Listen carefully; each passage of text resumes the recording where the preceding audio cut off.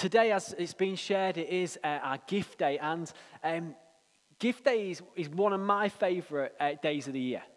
And I love it for two reasons. Firstly, because I'm reminded of the many amazing gift days that we've had in the past. This building came at gift day. We raised money to buy this building. We've had gift days where we raised money to plant River City Church in the east of the city. We've had gift days to launch Jubilee Life College and so much more, including a gift day 7 years ago, and part of that money released me to come on staff at church. So thank you very much if you were here 7 years ago.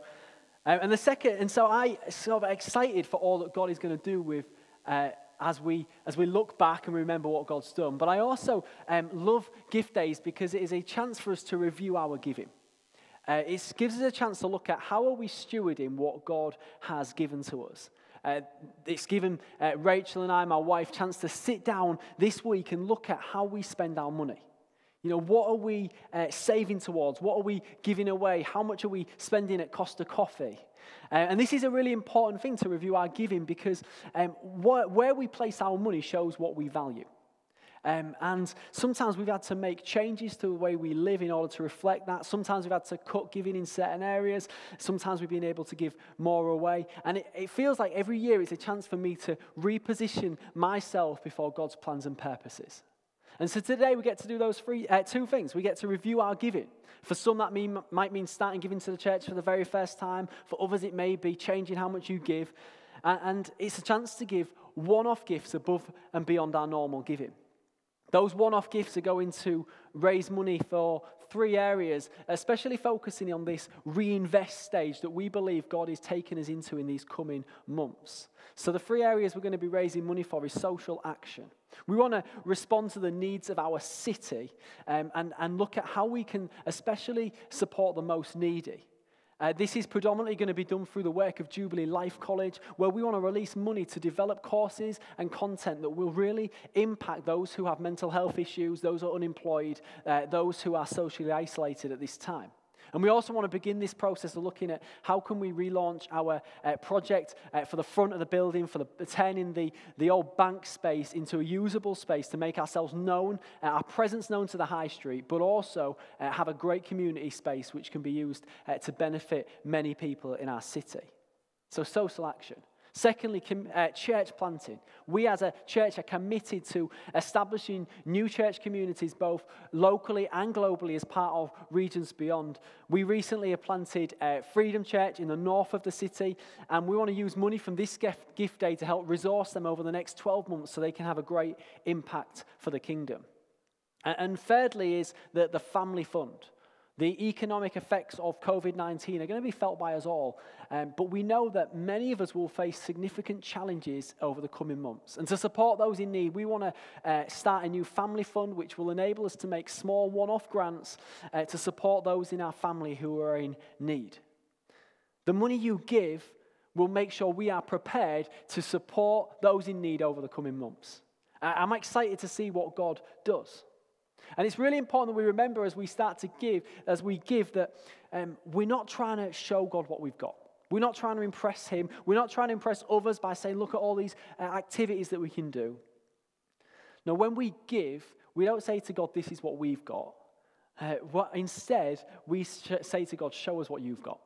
Show us how you provide and what you will do. Hopefully the video we watched from the youth helped us understand a little bit further about why we give. And as we support the most in need in our city, it's really important to understand why we do this. Our vision as a church is built around Isaiah 61.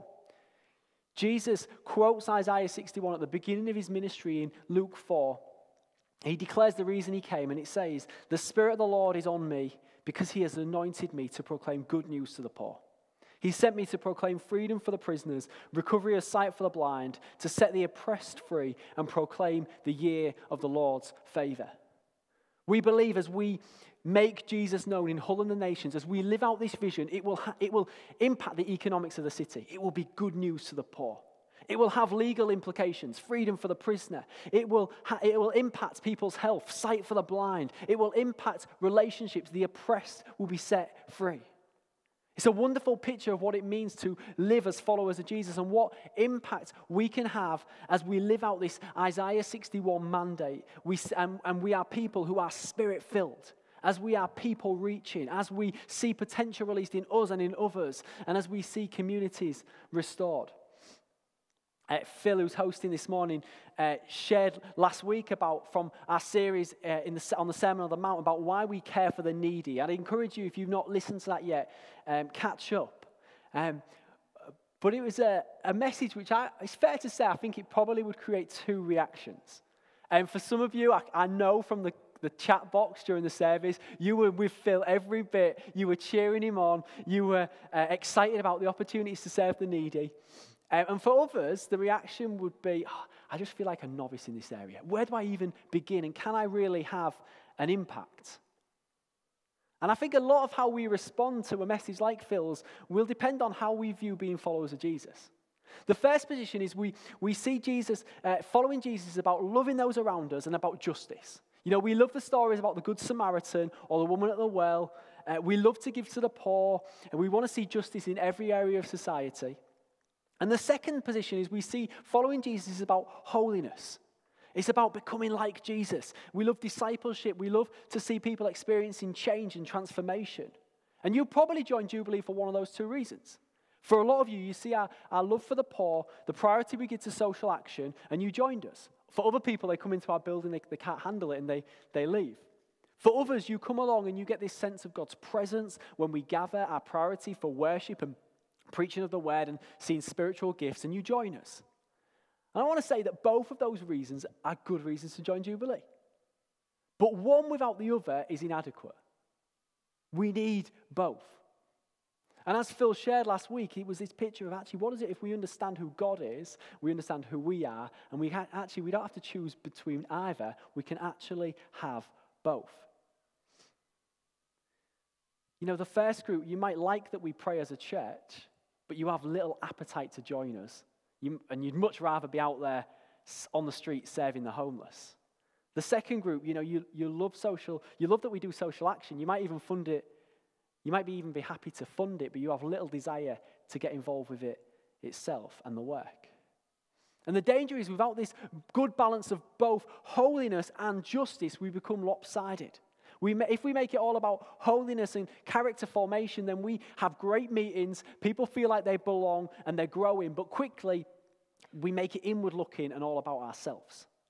If we're all about social action and justice, then actually we offer nothing more than the great secular organizations who already work in our city. And even worse is that we can sometimes separate as a community. You know, we can judge each other due to our biases towards holiness or justice. You know, I wish our church would care more about the poor and the homeless and those in need. Or I wish our church cared more about praying together. We don't need one or the other. We need them both. We need it all.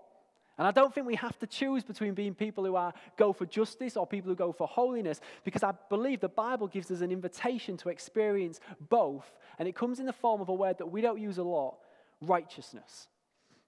The Greek word for righteousness is dikaiosune, and it involves two things. It involves being right with God, or we might say character and holiness, or being right with the world, or we might say justice. And we find God is described as one who is righteous. Psalm 33, verse 5. The Lord loves righteousness and justice. The earth is full of his unfailing love. Psalm 89, verse 14. This is about God. Righteousness and justice are the foundation of your throne. Steadfast love and faithfulness go before you. God perfectly shows us what it is to be holy and just. And we are invited to mirror his character to the world around us as we live a righteous life. In our series on the Sermon on the Mount, we find righteousness plays a key part in following Jesus. Josh shared from it back in January, Matthew 5, verse 6, the Beatitudes. Blessed are those who hunger and thirst for righteousness, for they shall be satisfied. We're going to come to this passage in a few weeks, but Matthew 6:33 says, but seek first the kingdom of God and his righteousness, and all these things shall be added to you.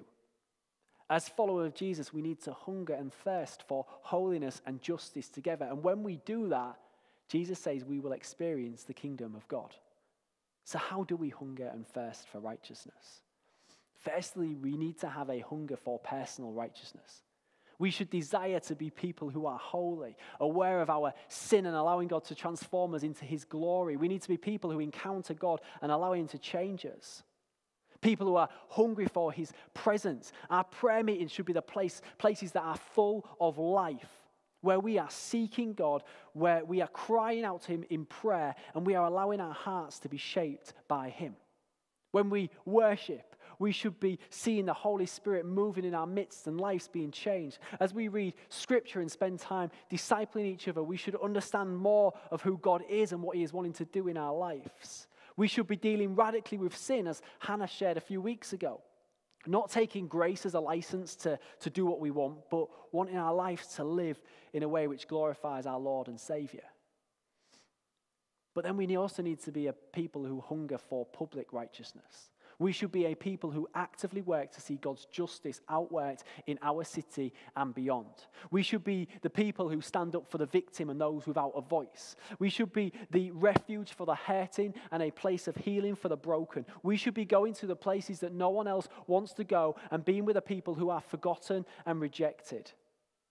This might be on a local level as we spend time with individuals, but we must also speak up against the structures and the systems that allow injustice to continue.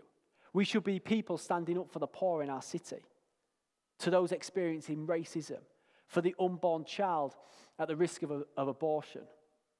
We should be standing up for the women who feel like they can't walk through the streets without feeling safe. I want to speak especially to men in our church. We need to champion women. It's not okay that a woman can walk through our capital city and be kidnapped and murdered. And as men, we've got to take a stand to make sure our women feel safe in our city. We need to understand afresh what it means for each person to be made in the image of God.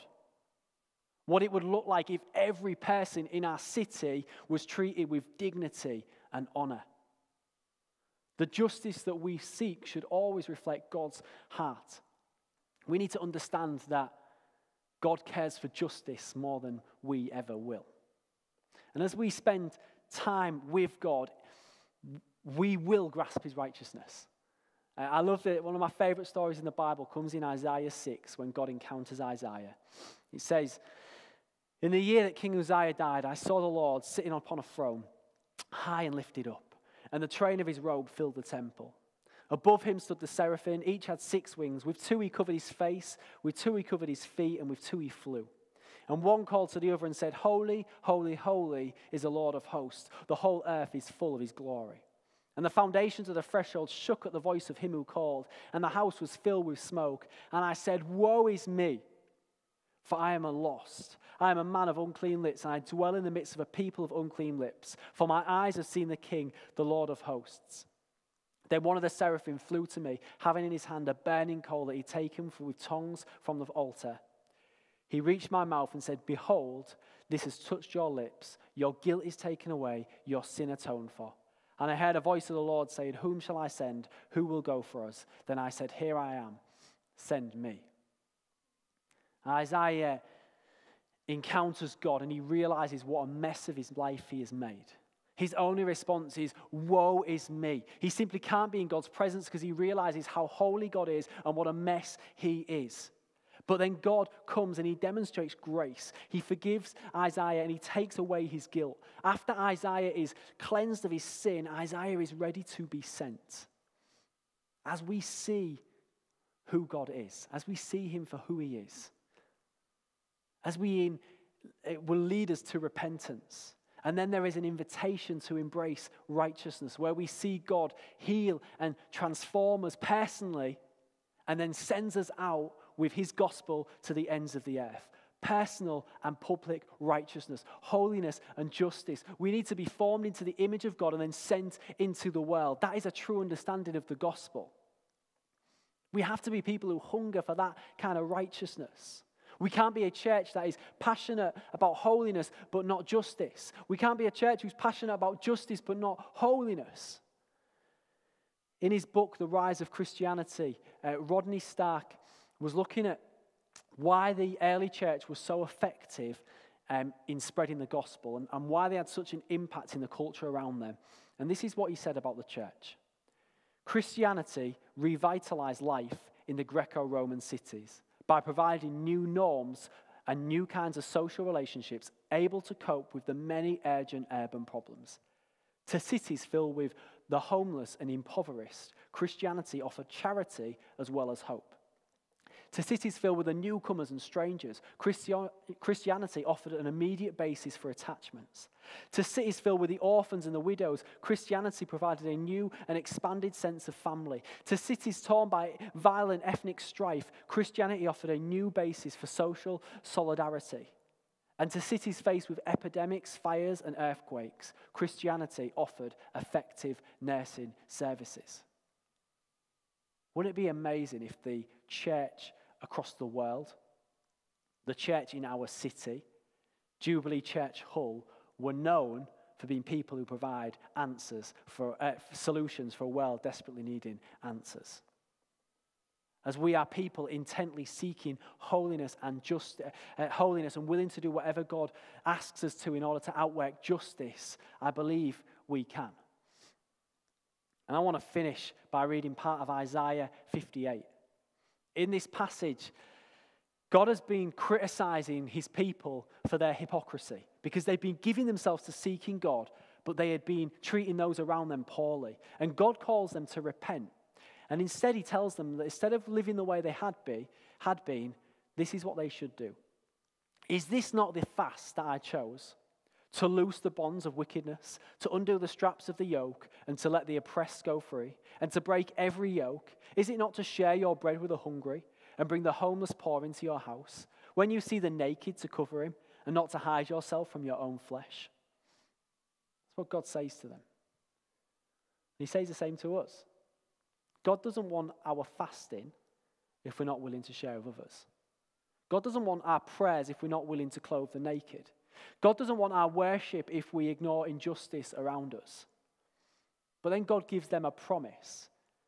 He then says this: then shall your light break forth like the dawn, and your healing shall spring up speedily. Your righteousness shall go before you. The glory of the Lord shall be your rear guard. Then you will call, and the Lord will answer. You shall cry, and he will say, here I am. As we live with this sense of true righteousness, of holiness and justice, not being opposites but being essential together, we will see God break in and he will do amazing things. I'd ask each of us to consider where we need to grow today. Maybe you've prioritized holiness and today you need to grow in your heart for others and reaching the city. Maybe you've prioritized justice today and you need to grow in your desire for personal holiness and engaging with discipleship. God isn't wanting us to be less holy today. God isn't wanting us to care less about and be less passionate about justice. He is instead wanting us to care and invest in both deeply. I wonder if the band would join me. Today at this gift day, we get to physically invest into justice as we get to raise money which will directly impact those in need. But it's not just about justice. This is actually also about holiness. Because as we steward what God has for us, it is a huge indication about where our hearts are. And so the band are going to lead us in a song. And while they sing over us, the ways that you can give, the ways you can invest in our step to righteousness, our step into holiness and justice, they're going to come up on the screen. And if you're giving by bank transfer, that's great because we pay less commission on that. But if you're paying by bank transfer, please do use Gift Day as a reference so we can identify those gifts. Maybe today you haven't had a chance to review your giving. That's okay. I would say get your family together now and do it. Get your latest bank statement out, get your budget out, have a look at them, and review your giving now. Whether you're able to give or not today, Whether you are starting a standing order for the first time or increasing your giving or giving a one-off gift above and beyond your normal giving, this is an opportunity for each of us to commit afresh to this biblical view of righteousness. That as we seek to make Jesus known in Hull and the nations, we would not do it in our own strength, but looking to God to transform us into his likeness and helping us understand his heart for justice, which will drive us to action. Let's pray.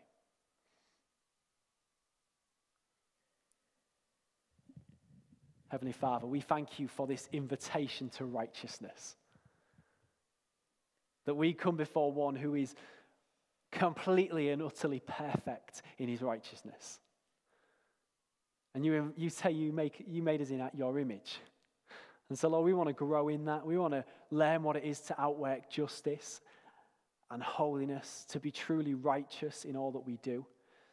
Lord, I do pray that every bit of money that is given today would have an impact for your kingdom.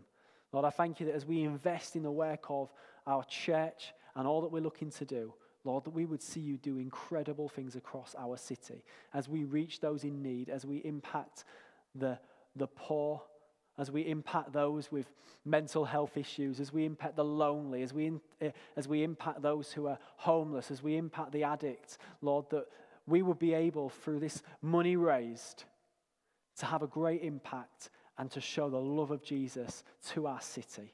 So, Lord, would you come now? Would you be speaking to us afresh now?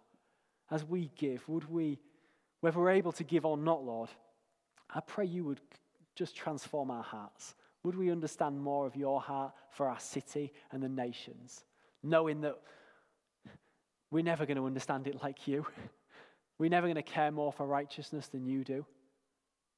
But we want to grasp a bit more of your heart today, Lord. Amen.